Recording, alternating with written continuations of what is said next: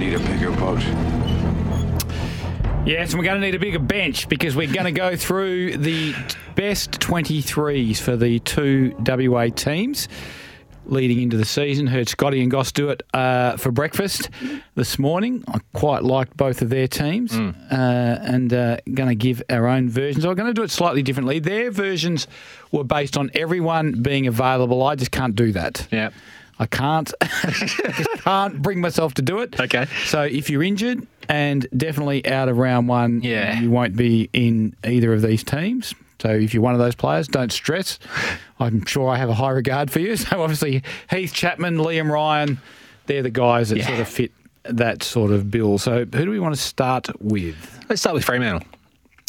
Fremantle. Okie dokie.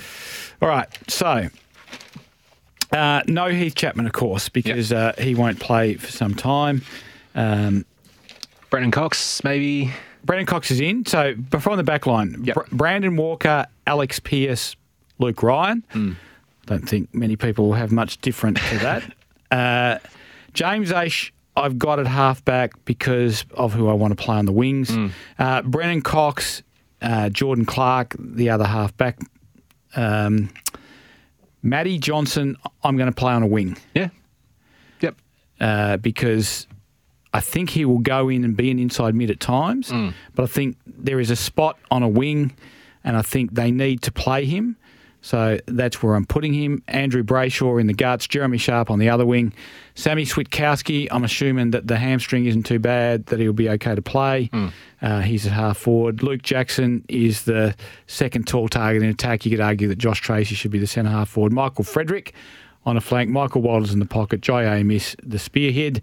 And obviously Josh Tracy in the forward pocket. Sean Darcy, Caleb Sarong, Hayden Young are the boys in the centre square at the start.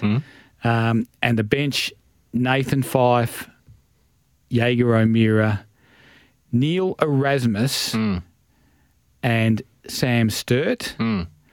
And looking for a fifth, I'll go Nathan O'Driscoll. Right. As the fifth. Okay. On the bench. So, didn't hear Banfield? No, thought hard about Banfield and Tom Emmett as well, because obviously they're going to need pressure forwards. But I do like Sam Sturt, Michael Frederick, obviously Switkowski, obviously, and Michael Walters, obviously. So there's a fair old barrage of small forwards and pressure forwards there. And obviously they'll want to send Nathan Fyfe forward at times. And I think that will be enough. Jaeger O'Meara may get squeezed out of the midfield at times and get squeezed into the forward line. Obviously, Will Brodie remains on the outer. As I mentioned, Heath Chapman, when he comes back, presumably after a few runs in the waffle because of his injury track record, he would be in my team for sure. I think that's about it. That's a pretty, good round one team. Only other one I can think of that we were talking about the other day was Voss, but he's probably, you said that Tracy will probably get that first crack at it.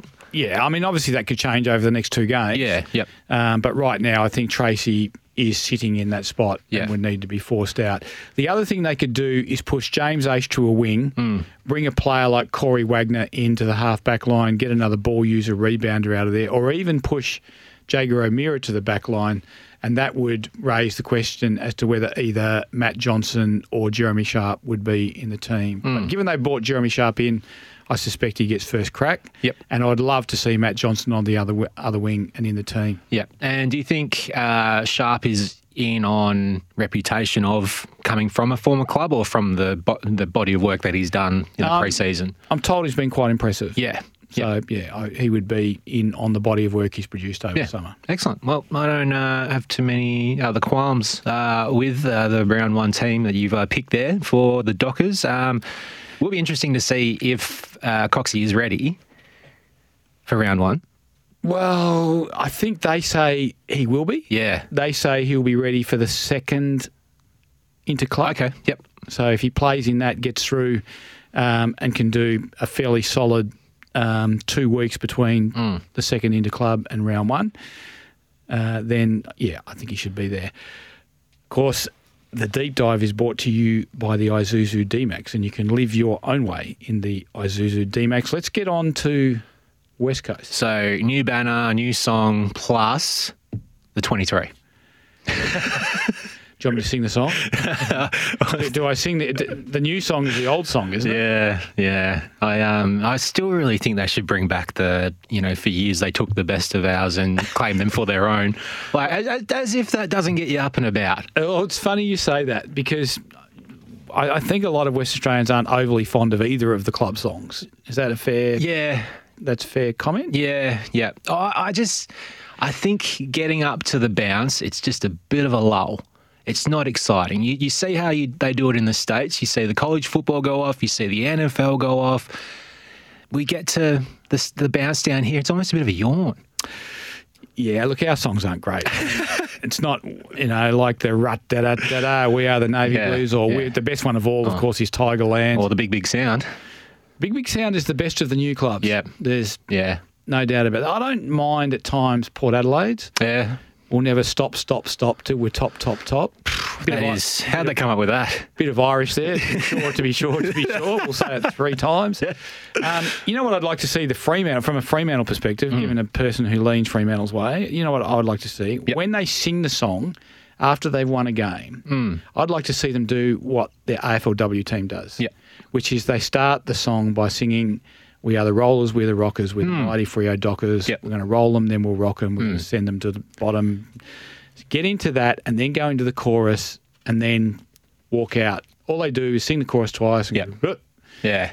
I've spoken to players who said they'd rather not do it because they don't fancy the song.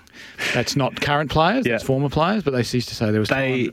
Need a song leader like the Australian cricket team has. Gary's the one now. They've had, over the years, Huss used to start it off and stuff like that. They have to be, there's one guy that they look to, but then again, it has to be someone that gets picked every week, I guess, to be the song leader to get into the rollers and the rockers, I think. And the other thing I'd like to see them do is get the old boom, boom, clap thing going, like the We Will Rock You. Oh, yeah. Boom, boom, clap. Yeah. And so, run out to the boom, boom, clap, going into We Are the Rollers, We're the Rockers, and then into the chorus. Yeah. I reckon that would improve it. That's the thing, because they got old mate Slash up on top of the roof, soloing into the bounce down.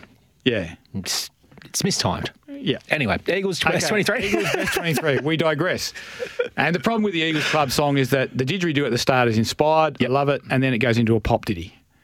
Let's go the Eagles. Yeah. Yep. So I think, if they went back to their old song, that would be okay.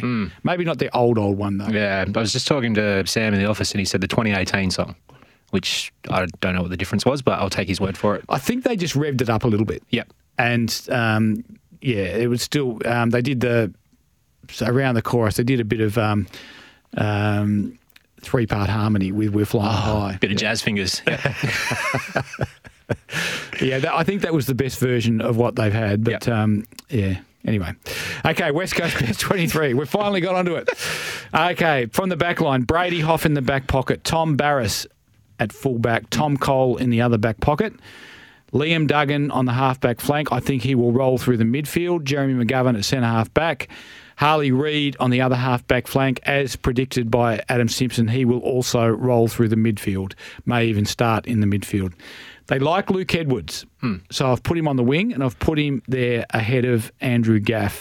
So Luke Edwards on one wing, Tim Kelly in the middle, Jaden Hunt on the other wing. He will at times roll to half-back, presumably when Duggan and Reid roll through the middle. Jamie Cripps will be at half-forward, Jack Darling at centre-half forward. To start, Jack needs to play well. There's people putting pressure on him. Tyler Brockman on the other half-forward flank. He will roll through the middle at times. Noah Long in the forward pocket. Liam Ryan not eligible at the moment because of the serious hamstring injury. Oscar Allen at full forward. Jake Waterman, I think, has earned a spot in the first 23 and the first 18. He lines up in the other forward pocket. Matty Flynn leading the ruck. Elliot Yeo, touch wood, hamstring sound, is the ruck rover. Ruben Jinby is the other player in at the bounce for the first bounce. On the bench, Jermaine Jones, Bailey Williams, the backup ruckman, who will also play forward. I'm going to give Campbell Chesser a vote of confidence. and put him in my best 23. Huge. He might be a sub, but I think I loved what I saw of him in their intra-club on Saturday. I'm putting in Andrew Gaff in on the bench at the start. I think he needs to do more, though. Otherwise, he loses his place in there very quickly. Jack Petrocelli, I think, has done enough in the pre-season to be in the best 23, playing quite well. The unlucky ones are Ryan Marrick and Alex Witherden. Dom Sheed, obviously ineligible at the start of the season. I think that foot problem may be worse than everyone's letting on. But I also think that only one of Sheed and Gaff should be playing. Yep. Two slow old lefties.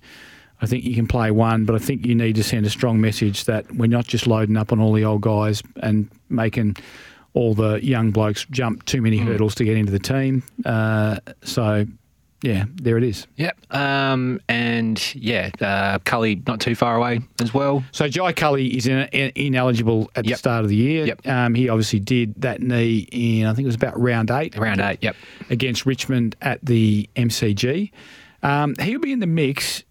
I wouldn't necessarily say he starts in the best 22 or 23. And the other one who's ineligible, of course, is Elijah Hewitt, who I would certainly have in my best 23. So just quickly, how many wins do you think for West Coast? Well, it was interesting. I was quite fascinated by what Mark Stone said on the show yesterday. And I think there's an element of truth to it. And might delve into it a little bit more later in the week for Code Sports. So we're all thinking the narrative around West Coast is two things. Can they get their old crocs back on the field? So can Elliot Yeo shake off 4 years of soft tissue issues? Can Jeremy McGovern shake off 3 to 4 years of not just soft tissue but also impact injury issues? Liam Ryan's now twanged the hamstring tendons in both legs. Yep. And there's the list goes on. There's 5 or 6 guys who've had serious injury interruptions.